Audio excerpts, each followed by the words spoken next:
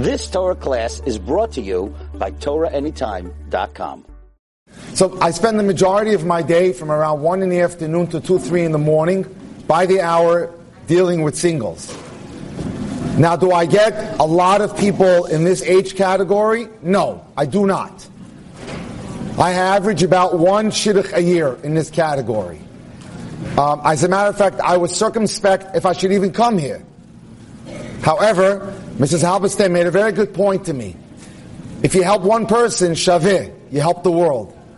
So how about if I collected all of the data that I have and all of the topics that I've spoken about in this area, and I share it with you as to why you should possibly be open to a suggestion. I'll give you some secular scientific data, and I'll back it up with some interesting items. If you are interested, this is what you need to be alerted to. Anyone who needs to reach me, it's very simple. I gave out my cards, and my number's on those cards. I live in Flatbush, and I'd be happy to do it. What I do is I meet with people one-on-one. I hold their hands through the process. 2 years ago, it was a 72-year-old man who called me a week after Purim because he watched my shiur. I have about 345 classes on dating alone. Everything you can think of. And every week I conceive of another idea. Anything related to dating, from 20 to 80. So everyone is represented there. But so an individual called me from Baltimore. He was 72. He had been married twice. His first wife was really prominent in this out-of-town community. The second time it didn't go so well. I said, you really want to try this a third time? And he said to me, yes. And he gave me the real reason, which I'm going to focus on today. I asked him why, Ephraim. I just changed the name.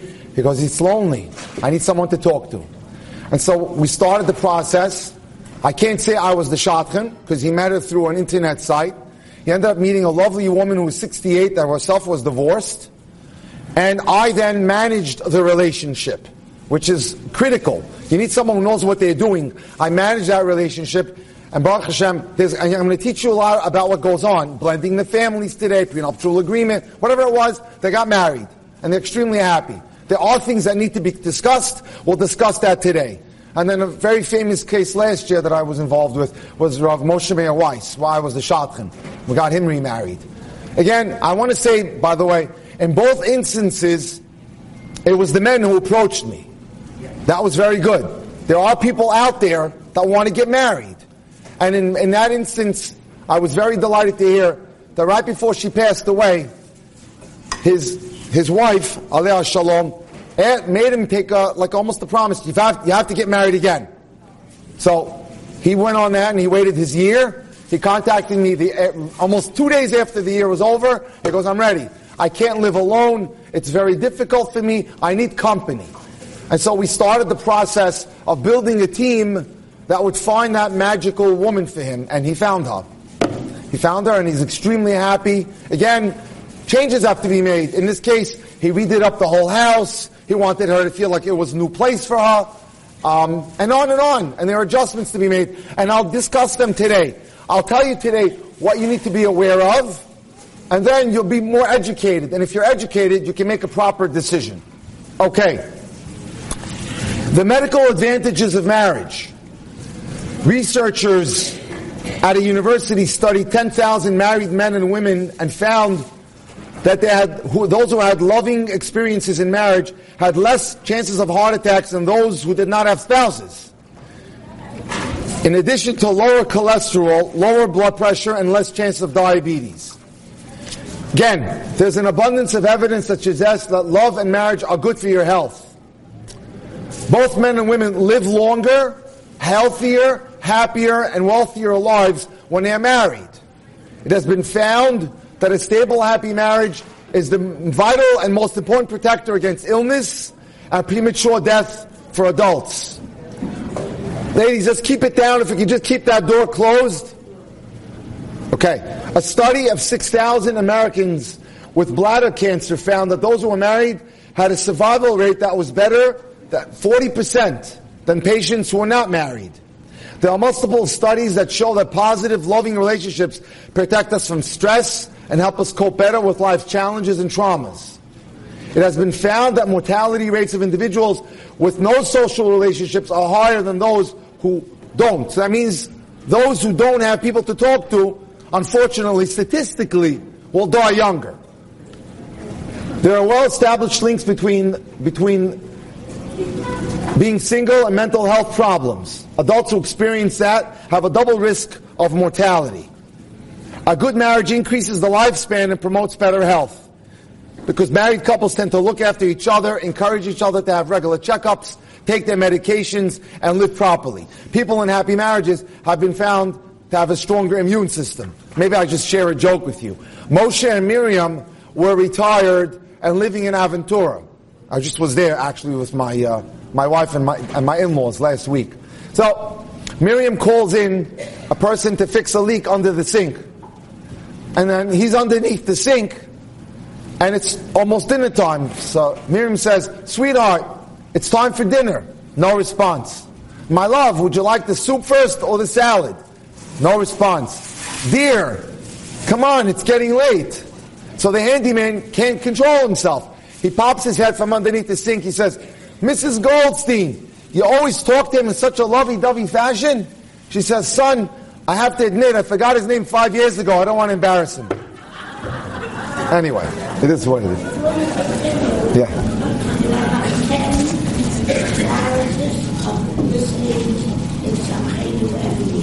Fantastic.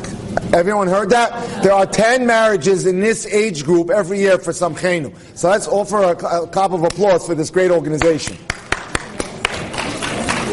Okay. Now, can I deal with the questions after? I will stay and answer any question you want, but I think it behooves us just to go through the presentation. I'm bringing today material from articles that have been published about senior marriages. So listen up. If I was you, take notes. If you can't take notes, this will be on Torah Anytime by tomorrow afternoon. So you can go and find it. But it's very important. Now,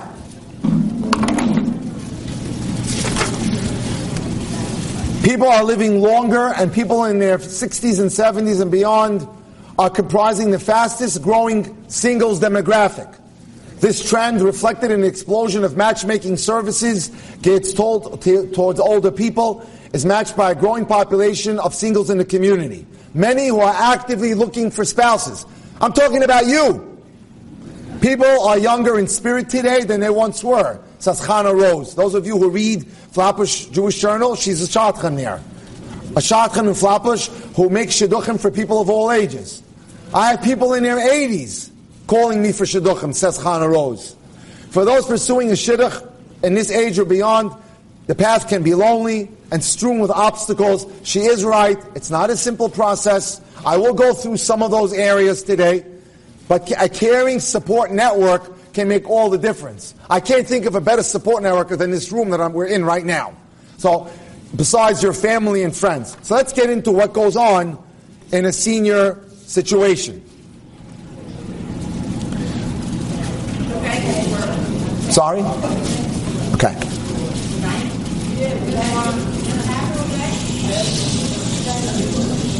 At a 60-plus shidduch that Chana Rose just hosted, there was an outpouring of gratitude from the people who were there. People are eager for new opportunities. Older single women struggle with the shidduch crisis as well. I mean, you think that I just deal with 20s and 30s? Yesterday, I finished at 1 in the morning. I gave a presentation on the Upper West Side to people, 40s, 50s, they've never been married once. Baruch Hashem, here at least we had experience to have it the first time. Men, unfortunately, are less proactive in general. It could be people are not reading as many shidduchim to them, so have less need. Also, their social lives tend to be filled with more activities. However, what's required today? The same thing was when you were single. There must be chemistry. When you go out with an individual at your age or any age, and you're looking for a partner, you've got to have chemistry. That's important. Now, one thing is interesting. Cultural identification is often less important to mature singles. When I was 20, they had to be Hungarian, or Polish, Sephardic. It's not that important anymore when you're older, believe it or not. Chana ticks off successful matches, one after the next, that would not have come about had the pair been 20 years younger. You have Lubavitch getting married to Satmar. You have all types of interesting things. And then the need to relocate is a concern that crops up, right? So sometimes it's hard because the maid may live on the West Coast and the woman on the East Coast. Sometimes it serves to the benefit. Why? Because they're older now, they can travel. It's not as difficult. To women in their 60s and beyond, a stable income is important. The last thing you want to inherit is a guy who does nothing and comes on with chayvus. So, one of the things you want to be on the lookout for is what is he up to financially? Does he have the means to support you? You're not there to be his bank account. So these are the things that are inherent in all shidduchim, but more so as we get older. So again, singles are concerned about issues such as taking on financial burdens of someone else's family, children, or mortgage. I don't want to be dealing with your mortgage, and I certainly don't want to be dealing with your college tuitions. That's not my responsibility. What really matters? While some singles state from the get-go that a healthy spouse with good midos is the only thing that really matters to them, others come with a laundry list of requirements. And when you get older, it can be harder to be flexible. And another thing that is, health is an issue. Obviously, as we get older, we're managing medical situations. And it's a case-by-case situation. Understand? In the case of the 70-year-old, diabetes was at play here, which led to other complications. But again, if you feel that you enjoy the person's company, and I'll get into that a little later, I'll tell you one thing that I believe in very strongly. And that is, no matter how old you are, if you're interested in having a soul mate again, you need to sit down with someone like myself and draft what's called the top 10 needs list. What do I need in my life? I need someone who's kind. I'm talking about midos. Considerate, generous, no anger issues, not a controlling person. Watch out for the people who have a temper. Does he have a rav that guides him? Or is he aimless? These are all very important issues. Okay, if you have a top 10 list, then when you go out with someone, you have a GPS in which to guide you. That's critical. Now, again, in general, a lot of superficial requirements fall to the wayside, right? Young people look for potential. By the time a person has lived already 60 or 70, he's not changing all that much. You understand? You're looking for compatibility. Whereas if I'm in my 20s, I'm looking to see what that person's potential is.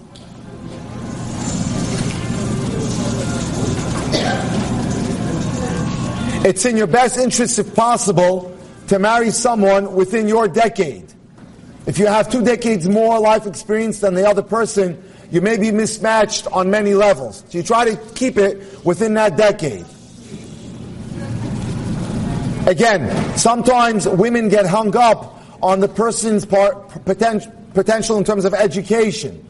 While intelligence is a factor, at this stage in life, formal education is no longer a requirement. I get this all the time from women in their 30s and 40s. I must have a college degree. To which I answer, does he learn Torah? And when she says yes, to me that's good enough. If you have emotional, intellectual compatibility, that could be fine. You don't have to insist on things that you may have insisted 30 or 40 years ago. Bottom line, you need to open your mind, venture out of your comfort zone. Everyone says they want a Baal Midos, but some people prioritize so many other requirements that they never even get to the Midos. They have so many things on their list. Now, just a cute little story. Being lonely in shidduchim and uncertain of the future can be challenging, and singles see no need for their difficulties to be compounded by the insensitivity of others. So people worry, if I start going out again, what will other people say? And they get embarrassed by the idea that they may be considering dating again. Chana recalls a particularly memorable incident when she overheard someone say, "Did you hear so-and-so got engaged? His wife is not even cold yet." People can be very insensitive. So I'm going to tell you one thing that's really important that I learned when I was in medical school. Something said by Benjamin Franklin.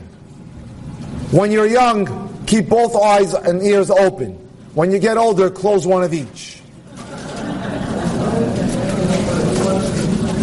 Not everyone has your best interests at stake, at heart. If you're focused on doing something, there's going to be the naysayers, no matter what you do. As a matter of fact, I read something, I myself needed a little chizuk once in a while. I'm in a very tough situation.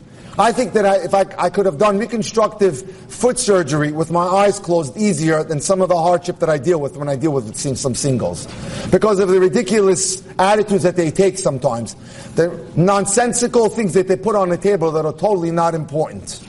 And I think we have to be, we have to get realistic. Okay, so let me go back to this.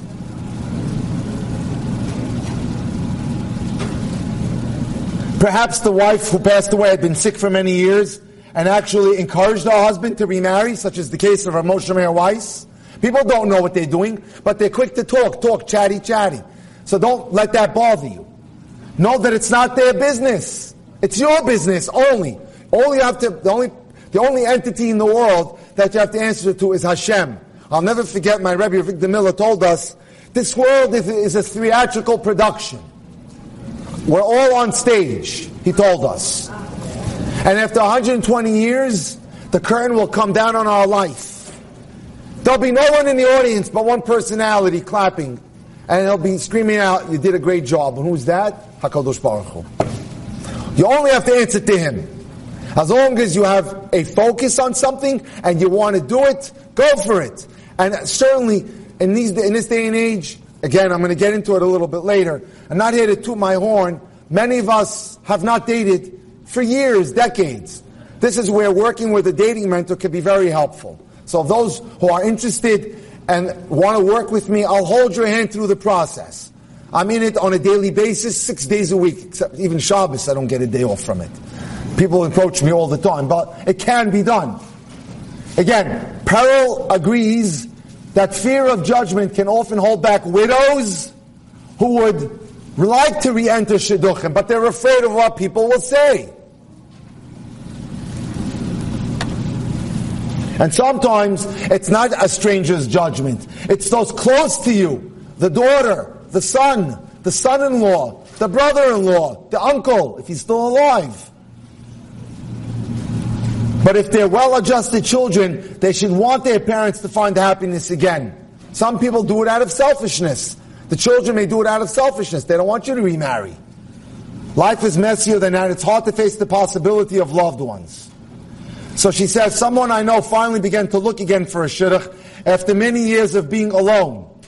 If one of their children who'd been the closest to her late husband suggested that, it was time to move on. She felt free knowing she had her family's approval. So it's important to realize that, yes, you're going to have a gallery of individuals who don't necessarily see eye to eye with your desires. But again, all you have to do is answer for yourself. Now, give me a second. Children. The challenge of children. And we see this all the time. I'm involved in a lot of shidduchim of divorced people. And I sit with both the men and the women who are dating. It's a very, very nebulous process. As I sit with them and I try to blend the families. And who's going to do what, who'll be responsible to who. So I'll get into that a little bit today. First of all, marrying someone without children is no guarantee of smooth sailing. One man he knew married a woman with no children of her own. Having no experience with children, she experienced a great deal of friction with her stepchildren. One thing you have going for you, if you've had kids, you at least have some experience in dealing with children, so be able to know and be sensitive to the other person's children.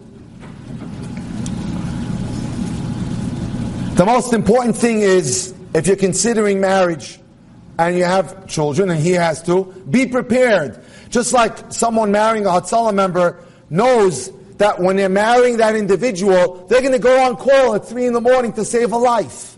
So know what you're getting into. Right? Someone marrying into a family with children needs to know that you have the physical and emotional strength to manage a blended family. If it's not for you, forget it. Don't bother. Walk out now. You understand? If you don't have the gumption to step into a picture where the spouse, the future spouse who has kids, and you don't want to deal with that, and you said, I'm done, it's not for you. You have to have erech apayim, a little bit more capacity in you. And you have to learn to deal with a little bit of politics. Still, the positivity or the advantage of having someone in your life, someone to talk to, someone to travel with, someone to go to Israel with, someone to socialize with, someone to vacation with, far outweighs the negative.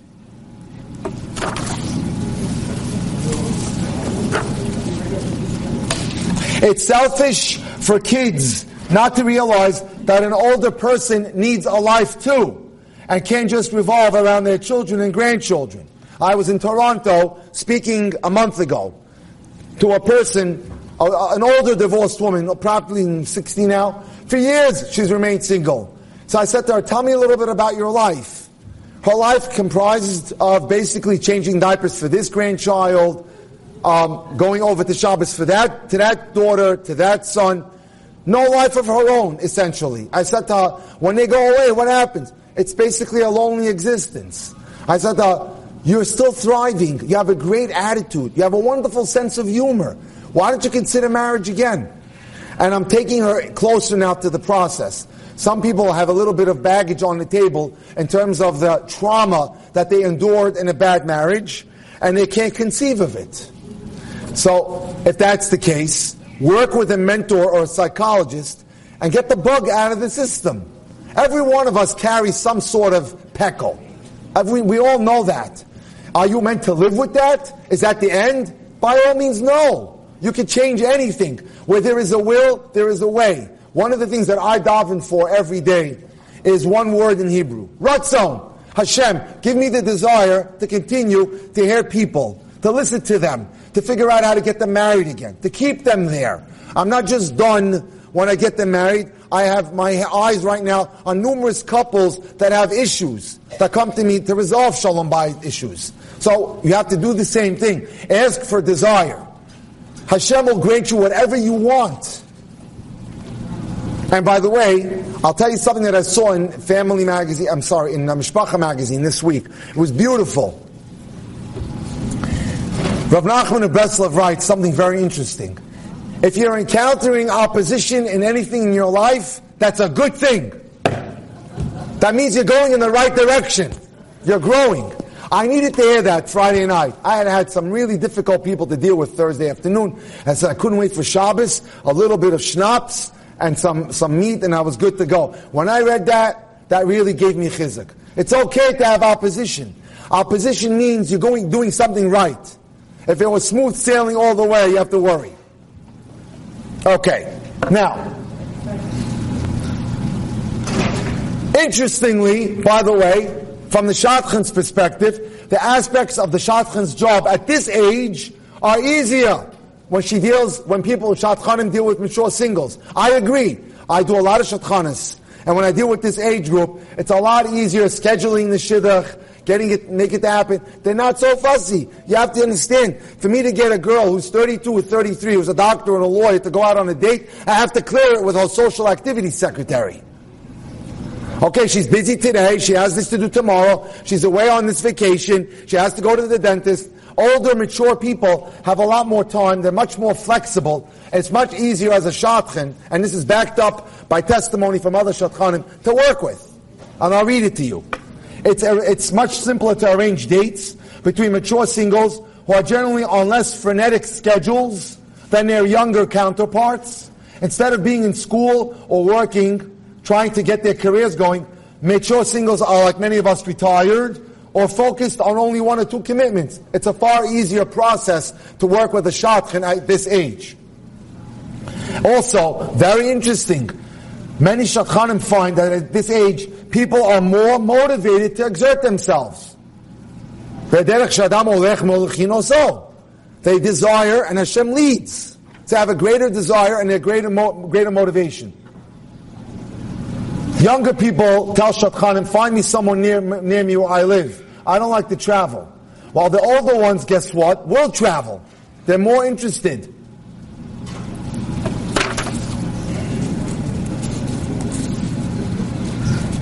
A red flag. Let's talk about red flag. A red flag is a man who tells you that his wife was crazy. Usually, this is like he's talking between the cracks. That does not reflect well on the midos of this man. In the uncommon case of genuine mental illness, a Rav should be consulted about what information may be shared with who. That's also intricate, something you may want to discuss with me. What am I allowed to tell the person that I date with in dating about my past? Women need to be careful not to spread reports of abuse that are not strictly factual or necessary. Did you stress the truth a little bit? Aside from the issue of Shmiras HaLashon, exaggerated claims erode your credibility.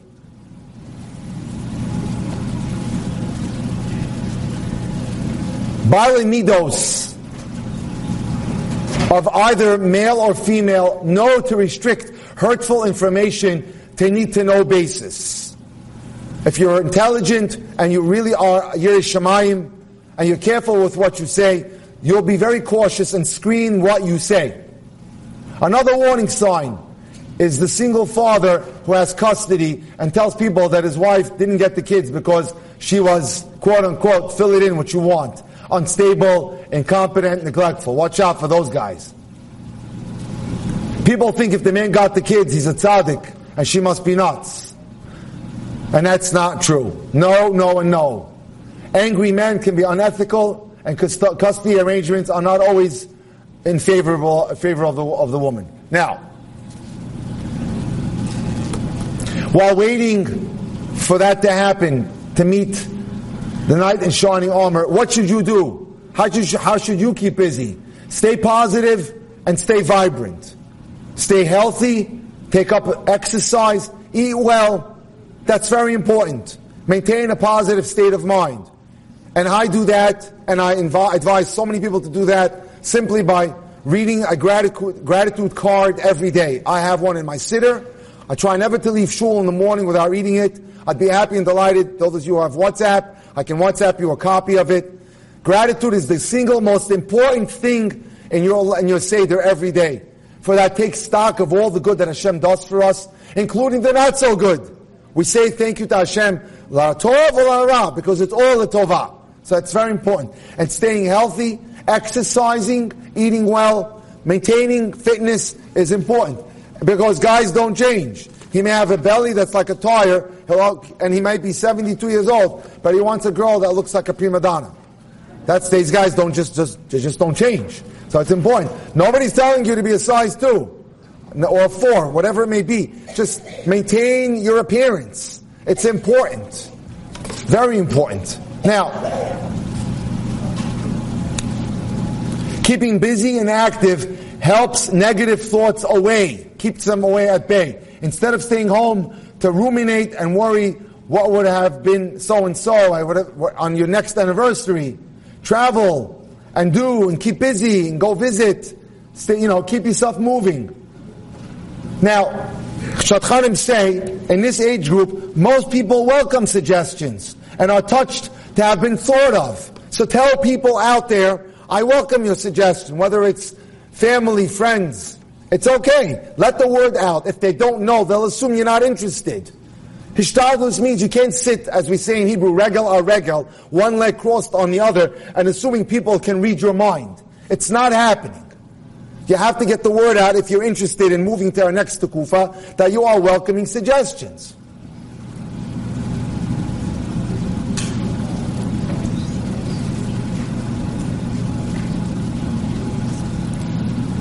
Okay. Prenuptial agreements. In first marriages, there is generally no prenuptial agreement. But I got to tell you an incredible story. I got a phone call. You'll be interested. From a major Rosh Yeshiva who tells me, we need your help. Okay? How can I help? He says, we have a mid-20s young man, or close to 30, whose father's worth $500 million, dating a girl whose father's worth $1 billion. You got to step in and see if we can do something here. It's not going. Okay? So, they met me at a local shul. I noticed that they had absolutely nothing in common. Zero. So I stepped over to the side and I said to the young man, why are you dating her? And it got to be a farce. The father of the young girl wanted him to sign an agreement that if there's a divorce, they were already negotiating the divorce before the marriage. Listen to this. If there's a divorce, and we're talking about from people here, she's entitled to community property, half of what you own, and you're entitled to nothing. So I said, Shimmy, if I was you, stay away from this thing. There's no real love here. There's no common values here. There's no common goals here. I think you're just trying to maintain social status, if anything. He went away to meet the family in an out-of-town city. He was trailing behind her and her mother 20 feet most of the time. So Baruch Hashem, he listened to me, he left that one, and he walked away. But in second marriages, it's extremely important to have a prenuptial agreement. Now, I'm not a lawyer. As a matter of fact, as a doctor, I was petrified of them. But I will tell you that in addition to various considerations for the spouses, both partners usually have children and should protect the property rights of their children. You may have wills, your husbands may have given you property, may have left you money in the bank. Is it right for the significant other who comes into your life to have access to that? We don't want fights later on. Prenuptial agreements at this stage in the game are simply to avoid fights. That's what it's all about. At this point, you may own a house, Baruch Hashem, you own 2 or 3, Gesundheit, Hashem should bless you with more. But in order to avoid fights and disagreements, this is an area that needs to be taken care of. Failure to do so can result in much painful confusion and litigation. The Tanaim is a kind of prenuptial agreement. A dish is broken to the cheers of Mazel Tov, and everyone is happy. This is definitely not the case in this scenario of a legal prenuptial agreement. So here you just get a lawyer involved and you draw it up, and this way everyone is happy and we can avoid fights. Midlife changes. Just a comment on that from another psychologist. Dr. Isaac Nolan writes that the most helpful thing in midlife, many people endure crises in their lives in terms of they become aimless. What am I living for, etc. Who else is best suited to provide this relief than a spouse? Someone to talk to is so important. Someone to be able to air out to. And so that's one of the most important reasons why we want to consider that. Now, I'm just going to gloss over toolbox stuff. How do I do it? Now that I'm in it, just some key word comments that I can make on the subject. First, let me give you a quote. Life has no remote control, as we're used to maybe with the TV. You got to get up and change it yourself. Again, you've got to have a little bit of self-motivation here to go forward in this process. And another beautiful quote, I'm no longer accepting the things I cannot change. It's now time to change the things I cannot accept. So again, it starts with determination. If you're interested in this, you have to have a bit of determination to want it. Once you want it, Hashem takes view of you and He'll help you get there. Now, one of the things I want to focus on is this concept. I read a beautiful article called Time to Move On by a famous psychologist who now lives in Lakewood, that was in Brooklyn for many years, Dr. Yaakov Solomon. There is a 6-letter word in the English language that people are petrified of. CHANGE, spells change. And perhaps I could read it for you. Change. Why should I change? This is where I buy my fish. This is when I wake up. This is how I drive. This is where I buy my coleslaw. This is the time I go to sleep. This is the vort that I say at the table every year for this parsha. I never change it. That's how much tzedakah I give. And that's called consistency.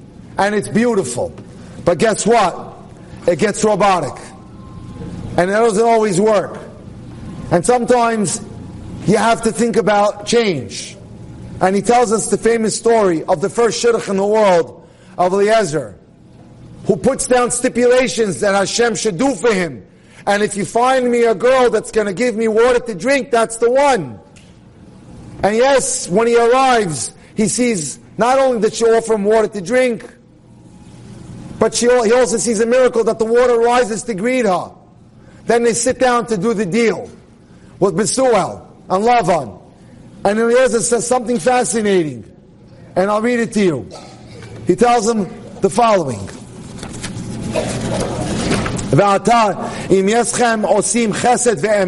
If you do kindness with me, Adoni and my master Avram, Hagiduli, you ready to do the deal? Let's do it. V'imlo Hagiduli, and if not, tell me. What's the lesson here? Eliezer saw every possible miracle that he asked for. Everything he could want. Kivitza Zaderech, he got it. Miracles that he requested, exactly what he asked for.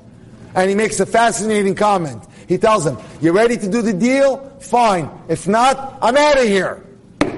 Rav Avraham Pam says, you know what we see here? Amazing flexibility. Whatever he asked from Hashem, he got. Yet he said, if you guys don't sit down and do the deal, I'm ready to go. Ladies, the key here is flexibility. Be ready to move. Be ready to embark on some change. Change may be scary, but change could be good.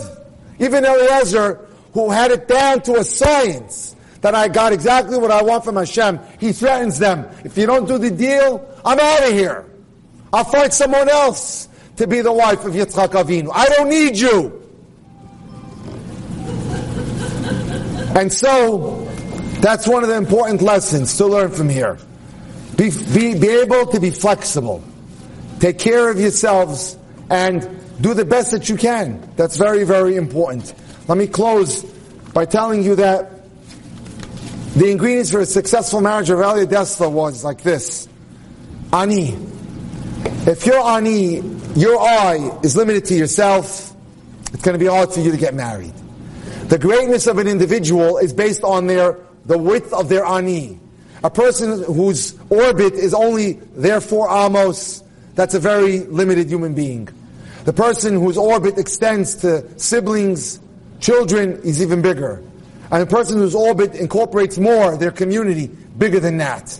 So expand your ani, expand your eye, let someone else into your life. Again, if anyone needs my help, feel free to contact me. My card's right there. I'll be happy to help you. I'll walk you through the process. I can help you in Shidduchim. I can help you find those people. Is it an easy process? No. However, as I laid it out today, the benefits are great. Have a wonderful day. May I be zochet to participate at Your Simchas very soon. You've just experienced another Torah class brought to you by TorahAnytime.com.